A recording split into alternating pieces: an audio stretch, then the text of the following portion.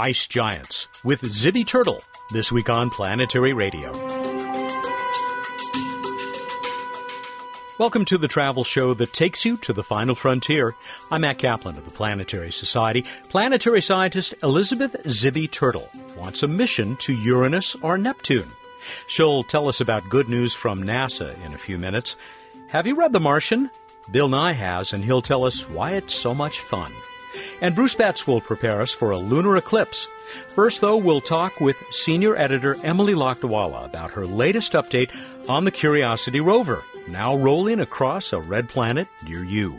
Emily, love this new Curiosity update. Obviously, time to dig out the red-blue 3D glasses. Yeah, it's always fun to dig into the 3D data captured by the HiRISE camera on Mars Reconnaissance Orbiter to get a sense of the landscape that Curiosity is driving through. And it's getting much more interesting. There's ridges and valleys and sand dunes and the mountains getting closer, and it's pretty fun. Why is this looking for the next drill site proving to be more challenging than was originally thought? Well, it has to do with trying to find a place to drill where the scientists are sure that they really understand the scientific context. And context is really what it's all about if what you want to do is tell a story. They have already drilled a couple times in this mudstone layer called the Murray Formation, and now they're interested in drilling into the next rock type that's sitting on top of it, called the Stimson, which is an Aeolian sandstone, a wind-blown sandstone. But they've had a hard time finding a good place to drill where they understand where they are in the stratigraphic section. And then as they've been driving along, they've been getting distracted by these halos around these fractures on the ground, and they're taking a pretty close look at those things too. Halos? You mean these bright areas around these fractures we can see in the images? That's right. Pretty much all of the rocks that Curiosity has seen are sedimentary rocks that are all split by these fractures of different kinds. And back in the Murray Formation, those fractures formed these bright, brilliant white veins, absolutely filled with calcium sulfate. But now that they've gone into the Stimson unit, there are still fractures, but they have a very different character. You don't see that bright fill. Instead, you see this kind of bleached appearance going out many centimeters away from the original fracture. And they don't know what's causing that. It could be the deposit of a mineral, it could be the taking away of a mineral, it could be some kind of chemical alteration, or none of the above. And they're struggling to figure that out, but it's pretty cool looking.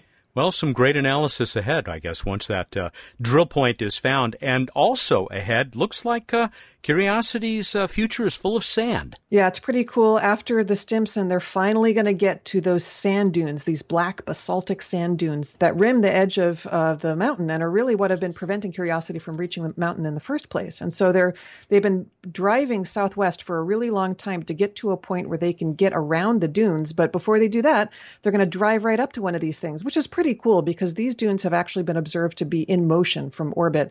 And so it'll be the first time we've actually explored an active sand dune on Mars. Yeah, you can actually see those dunes moving in that one sort of flicker image that you posted. All right, we'll close with consideration of the wheels. I was interested to see that the Curiosity team does good vehicle maintenance, checking the tires, or rather wheels, on a pretty regular basis. They do, and I have been very worried about this part of the mission since the wheels started having problems, because Curiosity is driving on very sharp exposed rock right now, but the rover drivers are doing a really good job carefully steering around dangerous hazards, and so far the wheels seem to be holding up pretty well. Emily, much more in store. We certainly hope for this mission and look forward to talking to you about that in the future and again for our regular segment next week. Thank you, Matt. Senior editor for the Planetary Society. She's our planetary evangelist, a contributing editor to Sky and Telescope magazine. That's Emily Lakdawalla. Bill Nye, the CEO of the Planetary Society, comes in now. Bill, how about that Martian? Love The Martian. Love it. For those of you who don't know, it's a novel about a guy stranded on Mars, a NASA astronaut, and he has to innovate. He has to come up with things to keep himself alive. Now, there's some license taken. You talked to Andy Weir, the author, about it, right? A little bit. Yeah, but it's cool. It's just cool. He's constantly figuring, and what we all love about it is that fighter pilot swagger. I mean, things are troubling, but he maintains his sense of humor. I don't want to give it away for a long time on Mars. It's cool. I'll just say one word: potatoes. Potatoes. There's a lot of potatoes. And even that's unreasonable. Would you show up with a... Never mind. Everybody enjoy it. Enjoy the book and the film. Yeah, it is absolutely marvelous. And he's going to join us for our celebration. He'll be at the 35th with all the cool kids here in Pasadena, California. Come on out. It's going to be a fantastic party. He'll be here. And here's, Matt, I'll just tell you, I feel that the success of this book, movie with Matt Damon, who is required to be in every movie now, is part of this resurgence in interest in science. You know, Neil deGrasse Tyson talks about this all the time, where the Big Bang Theory is the highest rated show on television. Not the highest rated sitcom, highest rated show. And it's cool to be a nerd now. It's cool to be smart again. And that's the way it was in the few years leading up to the moon landings, so human moon landings. And so I hope that this gets everybody excited about science. This is a part of the bigger effort to get everybody excited about science so that we work hard to change the world. Well put. And it's just great fun. Oh, it's just cool. I have so many liters. There's so many days. There's so many. So what that means is I did the math for you. That's right. I have 30 days of oxygen. Yay. But I don't have anything beyond that. Boo. Yeah, it's just, it's brilliant. Finds a way to communicate with Earth in a very cumbersome way. And it just adds to hilarious comedy charm. I'm glad you didn't give that part away either. Yeah, well, I'll just warn everybody, things go wrong. It ain't so simple to survive on Mars with nobody coming to rescue you, all right? Mars is hard. Mars is hard. And I also, frankly, hope this reminds everybody of how harsh Mars is. Oh, yes, you can live in a rubber Teflon canvas bubble for a while, but it's not a high quality of life. That's all I'm saying. Thank you, Bill. Thank you. He is the CEO of the Planetary Society, a fan of The Martian. I can't wait to see it. The book was fantastic. Also, to have Andy Weir on stage at our 35th anniversary celebration coming up in October. Up next, Zibby Turtle. Pretty happy about at least a chance to send a mission to Uranus and or Neptune. Outer planets rule. Yeah.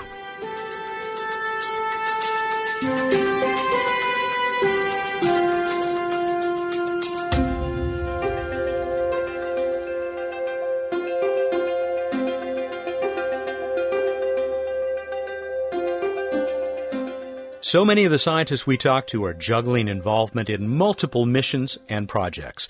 Elizabeth Zibby Turtle is no exception. She's part of the science team working Cassini at Saturn, and she's deeply involved in the upcoming mission to Jupiter's ocean moon Europa, as you'll hear toward the end of our conversation today.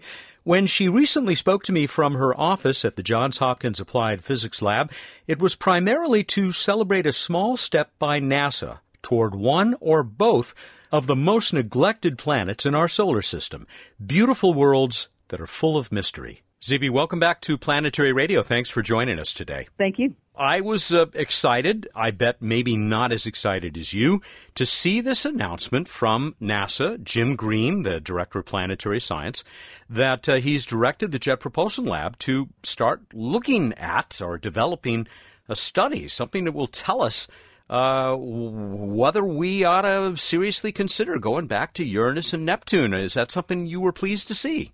I was very excited to see that announcement. It's great to be really seriously starting to look at potential mission concepts for the distant outer solar system. Yeah, that's great. It's interesting. Jim Green applied a phrase that I think is very appropriate to these planets. He said they are mostly ignored. It kind of reminded me of the Hitchhiker's Guide to the Galaxy's description of Earth, mostly harmless. They really have been mostly ignored, haven't they, at least by spacecraft? Yeah, there have been, well, each of them has been visited once by the Voyager 2 spacecraft. So there was a single flyby of each of them. In particular for Uranus, because of its orientation, where it's rotated and kind of end on to the sun, the Voyager flyby was during the northern winter. So we saw the southern hemispheres of the satellites and not the northern hemispheres at all, because they were in darkness. So we don't even know what the northern hemispheres look like, and the activity was very different in the atmosphere because of the illumination. So they really haven't been explored very thoroughly at all. Now, there have been, since the Voyager flybys, the advent of space telescopes with HST in particular, and improvements to technology for Earth-based telescopes, there's been a lot of surveys of Uranus and Neptune to study primarily the planets, but there's some other studies you can do as well from these assets. But of course, we're very far away, so there's only so much you can resolve. But we've got brilliant movies of the dynamics of the Uranian atmosphere, for example, during the equinox period when the illumination was very different from the Voyager flyby, and the atmosphere behaved completely differently. And we have been able to monitor that from the ground. There have been some really spectacular observations of the planets themselves. The other aspects of the system, especially the satellites, are just too small to really observe the satellites, and certainly can't see their geology from Earth-based assets. So that's why we got to get back there. Expand on that. What is it that a spacecraft will be able to do that is not likely to happen even with the much more powerful Earth-based and space-based telescopes that are going to be coming online in the next few years? A mission that would go to either of these bodies, ideally one would want to go into orbit around the planet, the same way the Galileo mission did at Jupiter and the Cassini mission did at Saturn, or is doing at Saturn still. With a flyby mission, there's just a limited amount of time, and you can take as much data as you can and then play it back after the flyby, but you don't get to see aspects of the system, temporal changes, for example. You don't get to see those the way you do with a mission that stays in orbit for a few or several years. You're just limited to the duration of the flyby. So one of the things that you gain by having an orbital mission is temporal observations. You get to observe daily, monthly, cycles, obviously. It would be a short portion of the Uranian or Neptunian year because those are very long. You'd be limited in the seasonal changes you'd be able to see. But nonetheless, you'd be able to look at temporal dynamics in the rings, for example, and certainly in the atmospheres. You also get in situ information about the magnetic fields of the planets, which are very different than the magnetic fields of the gas giants. They're tilted at great angles to the rotation poles. They're not very, there's a lot that's different about the magnetic fields. Potentially, if one's able to do an atmospheric probe, obviously in situ data about the atmospheres of Uranus and Neptune would be very valuable. Uranus and Neptune as planets are very different from the gas giants, from larger Jupiter and Saturn. These differences are things that we need to understand to constrain the formation of our solar system. Right now, the formation models tie very strongly to the larger outer planets, but we don't know the details of the interiors of Uranus and Neptune. So being able to study those in situ would give a lot of information about that. In addition, a lot of the exoplanets that have been discovered are Uranus and Neptune sized. Understanding these planets that we can explore in our own solar system may inform us about planets of this nature in other solar systems.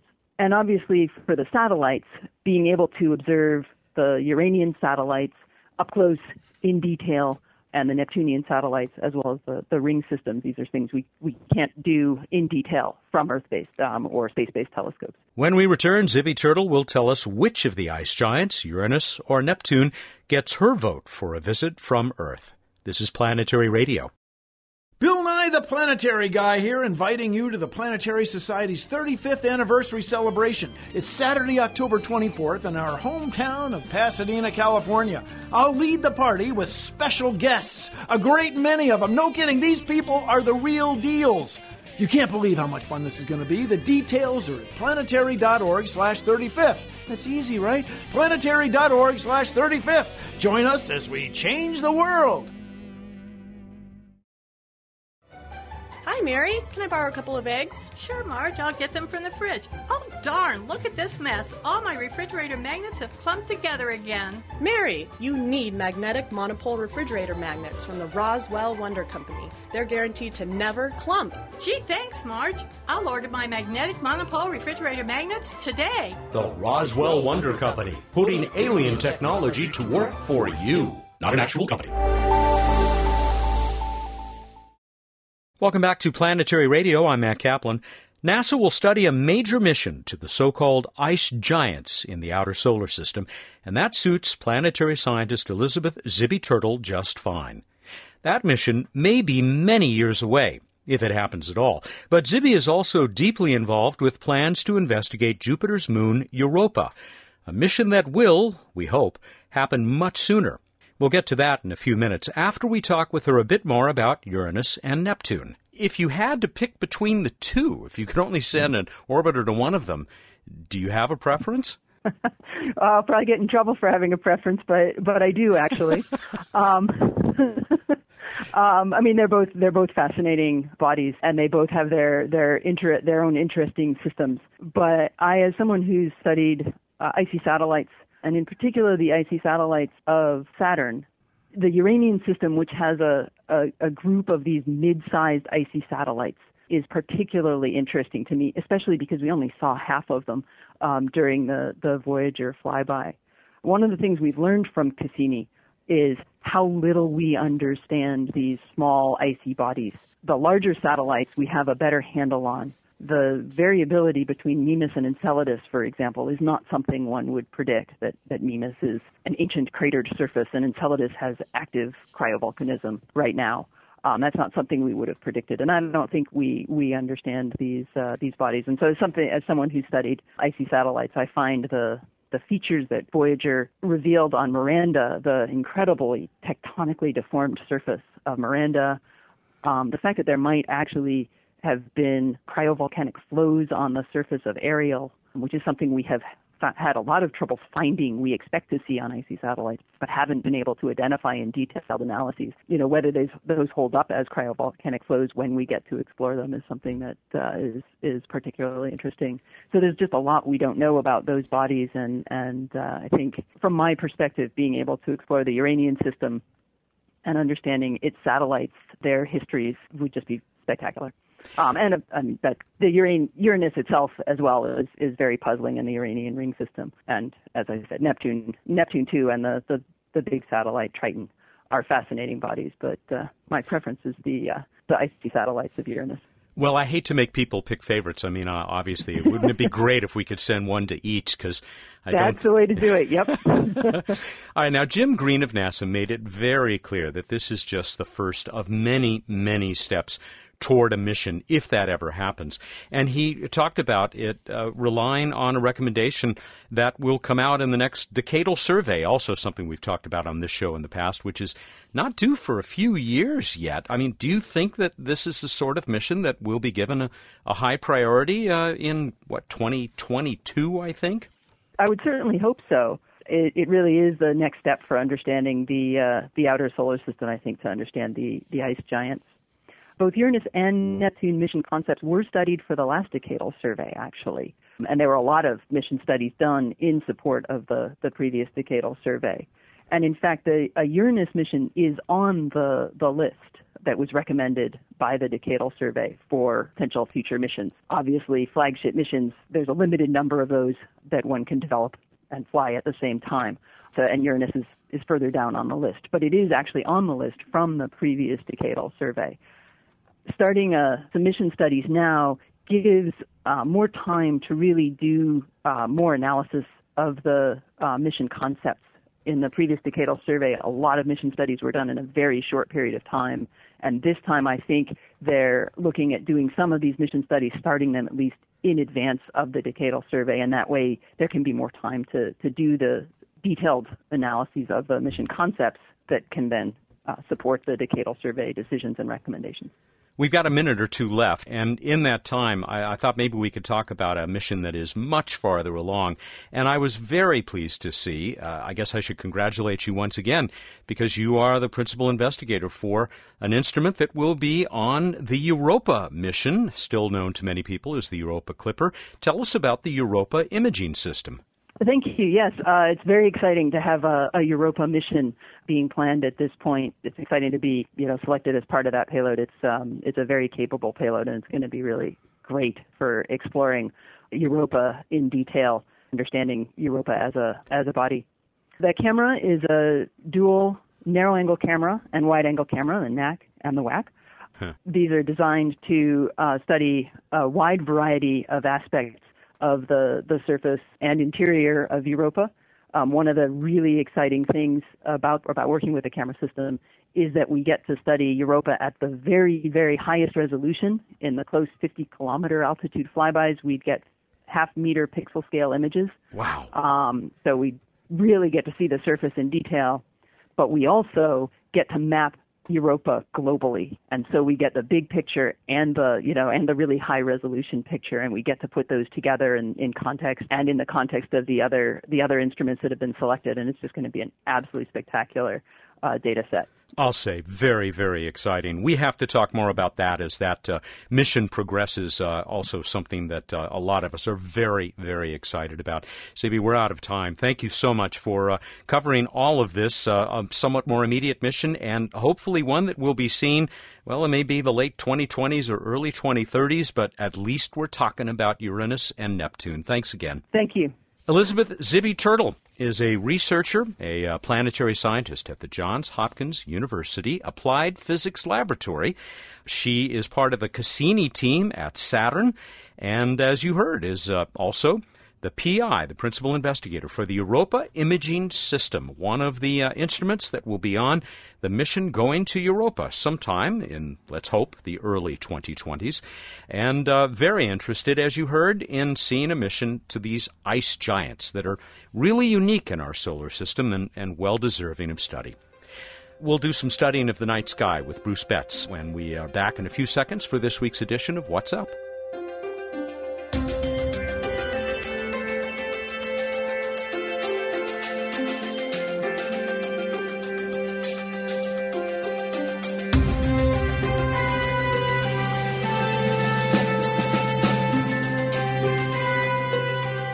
Time for What's Up with Bruce Betts, the Director of Science and Technology for the Planetary Society. We are back in the studio here at Planetary Society HQ. Good to see your smiling face, Matt. Oh, thank you. I'm having a good time. There's a bunch of good stuff going on today. There is indeed. Would you like to hear what's going on in the sky? Ooh, that too? Because, yeah, I've specially arranged another total eclipse of the moon. You are so kind. I know I am, but it's the last one for a couple of years, so make sure you go see it. That's on September 27th or 28th, depending on your time zone. So the night of September 27th, Sunday night, visible from the Americas, Europe, and Africa. It will rise already in eclipse at sunset for us in the Western Americas and set in eclipse around dawn in Eastern Europe. Everyone in between gets more of it. So the start of the partial eclipse, the umbral part, the dark shadow that you can easily see with your eye, is 1:07 September 28th UT. So just an hour after midnight UT, you'll have to convert to your own time zone. But for you, Matt, that's 18:07 Pacific Daylight Time. 6:07 p.m. Okay. Yes, yes. That's when the partial eclipse starts, and the rough way to look at it is about an hour of partial eclipse, about an hour of total eclipse, and about an hour of follow-on partial eclipse as it moves out of the shadow. So check it out. Also up are our planets. We'll get back to them more next week. But you can check out Saturn in the evening sky, Mars, Venus, and Jupiter in the morning sky. Rolling on. On to this week in space history. 45 years ago this week, Luna 16 returned lunar soil samples, becoming the first robotic sample return from another world. It kind of got lost in the Apollo headlines, though, didn't it? Well, yeah. It did not beat Apollo, and you may remember there were humans involved with Apollo, and they brought back a lot more samples, but the Soviets did do successful robotic sample returns after a number of unsuccessful tries. It was a great engineering achievement. It was indeed. Speaking of great engineering achievements, 2007 this week, Dawn was launched, of course, now orbiting Ceres. Did great stuff at Vesta. White spots. On to white spots? On to white spots. No, on to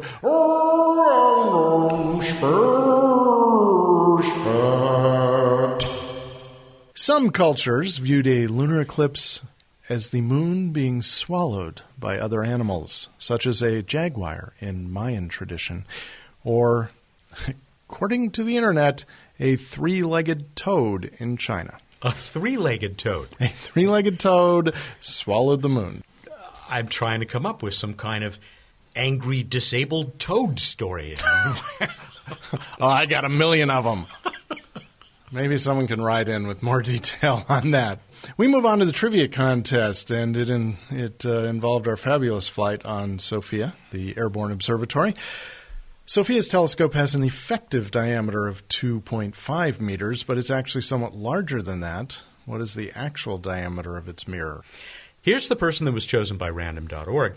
I believe might have been a first-time entrant as well as a first-time winner, definitely a first-time winner, out of Helenwood, Tennessee. It's Stephen Ward. He said SOFIA actually contains a 2.7-meter diameter primary mirror for its beautiful infrared telescope. That is correct. They decided to scrawl in crayon on the outside edge. No, that is not true. Not a wise decision. Oh, no, not true. Not true. Not true. Because the optical design requires that only about 90% of the mirror's reflecting surface can be used at any one time. So just basically the way the telescope is designed. And so what they get is an effective 2.5-meter telescope with an actual diameter mirror of 2.7 meters. Stephen, congratulations. You have won a Planetary Radio t-shirt and a beautiful Chop Shop Store historic robotic spacecraft poster. I'm not sure which one, but they're all beautiful, so any of those you will be happy to have on your wall. Chop Shop Store is the place to Google to find out more about those. Do you remember the educators that we were on the flight with, the SOFIA flight? I do indeed. I don't know if you met Eileen Grabowski, but she entered the contest. That's awesome. She said, I don't know if it's fair for me to enter because I was there after all. So, hi, Eileen. She didn't make it into the show. We just didn't have time, but it was great to be flying with you. Thank you very much. Not only that, Eric O'Day, regular listener in Medford, Massachusetts, he says, I'm part of the team of educators that's working with SOFIA, and he may get to fly on her next year. And if you haven't checked out the video that Mark Boyan put together of tied to Planetary Radio from a couple weeks ago, do so. It's really cool. And Random Space Facts coming, right? It is. Yes, there will be a slew of Random Space Fact videos as well as a more in-depth video about the science and technology of SOFIA. This comment from Kevin Hecht in Pleasant Plains, Illinois, another regular. I like this a lot. Did you notice, maybe it's in that little border of the mirror that's not used, there was some print on the mirror and it said, objects in mirror may be larger than they appear. No, I didn't. Wow, I didn't know. Because they look at galaxies, and yeah, probably so. Yeah, it all makes perfect sense. Thank you, Kevin. What do you got for next time? What word generally refers to three celestial bodies in a line? So this is general, could be a solar eclipse, a lunar eclipse, or anything else with three bodies in a line. And I think it's a funny word. Go to planetary.org/radio contest. Get us your entry. If it's funny enough for you, it's funny enough for me. You got to get that to us this time by Tuesday, the 29th of September at 8 a.m. Pacific time.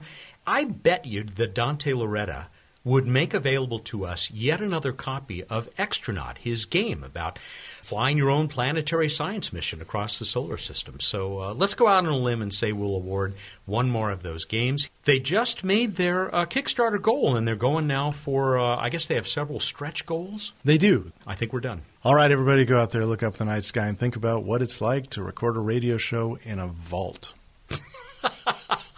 Or a former vault. Thank you and good night. Fortunately, they removed the door because they knew that we'd just get ourselves in trouble. Let me out! He's Bruce Betts. He's the Director of Science and Technology for the Planetary Society, who joins us every week for What's Up. Planetary Radio is produced by the Planetary Society in Pasadena, California, and is made possible by its giant, though not very icy, members. Danielle Gunn is our associate producer. Josh Doyle created the theme music. I'm Matt Kaplan. Clear skies.